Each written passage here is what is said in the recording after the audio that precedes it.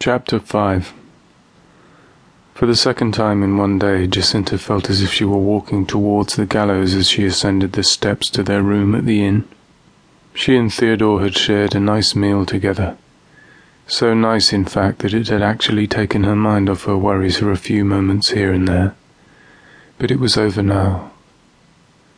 Night had long since fallen, and she knew Theodore intended to go to bed. She also knew that he intended for her to join him, and she still wasn't sure if she could bring herself to do so. Yes, they were married, yes, they were fiercely attracted to one another. But no, in her heart she knew she didn't want to, not yet.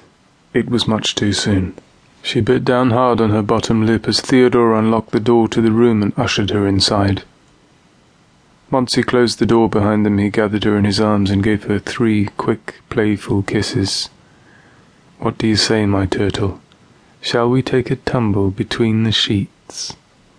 Jacinta drew a deep breath and forced herself to maintain eye contact with him. "Theodore, I can't. I'm terribly sorry, but it's much too soon. I promise you that I fully intend to perform my wifely duties, but I ask that you give me some time to adapt to my role as your wife. Before doing so..." She watched as his eyes gradually narrowed in anger and felt her heart rate quickening as a result. "You've got to be joking," he said. "I'm afraid not." He pulled his arms away, stepped back and gazed at her in anger. "You know perfectly well that it's customary for newly wedded couples to consummate their marriage on the wedding night." "I know." Try as she might, Jacinta couldn't stop the tears from pooling in her eyes. "Surely you knew I would expect to do the same."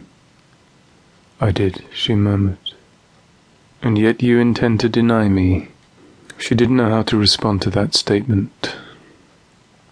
The tears spilled down her cheeks as she grappled for a response that would ease the tension and repair the bridge between them. They'd been getting on so well. She hated that the mood was spoiled now, but even so, she didn't regret it. She simply was not ready to give herself over to him completely. "I have no idea what to say," Theodore muttered angrily. As much as she hated the thought of asking, she had to know, and so she mustered up the courage to say, Do you intend to take me by force?" He gaped at her for a moment before answering, "No, of course not, don't be ridiculous." Jacinta sent up a silent prayer of thanks. "No, I won't take your virtue by force, I assure you.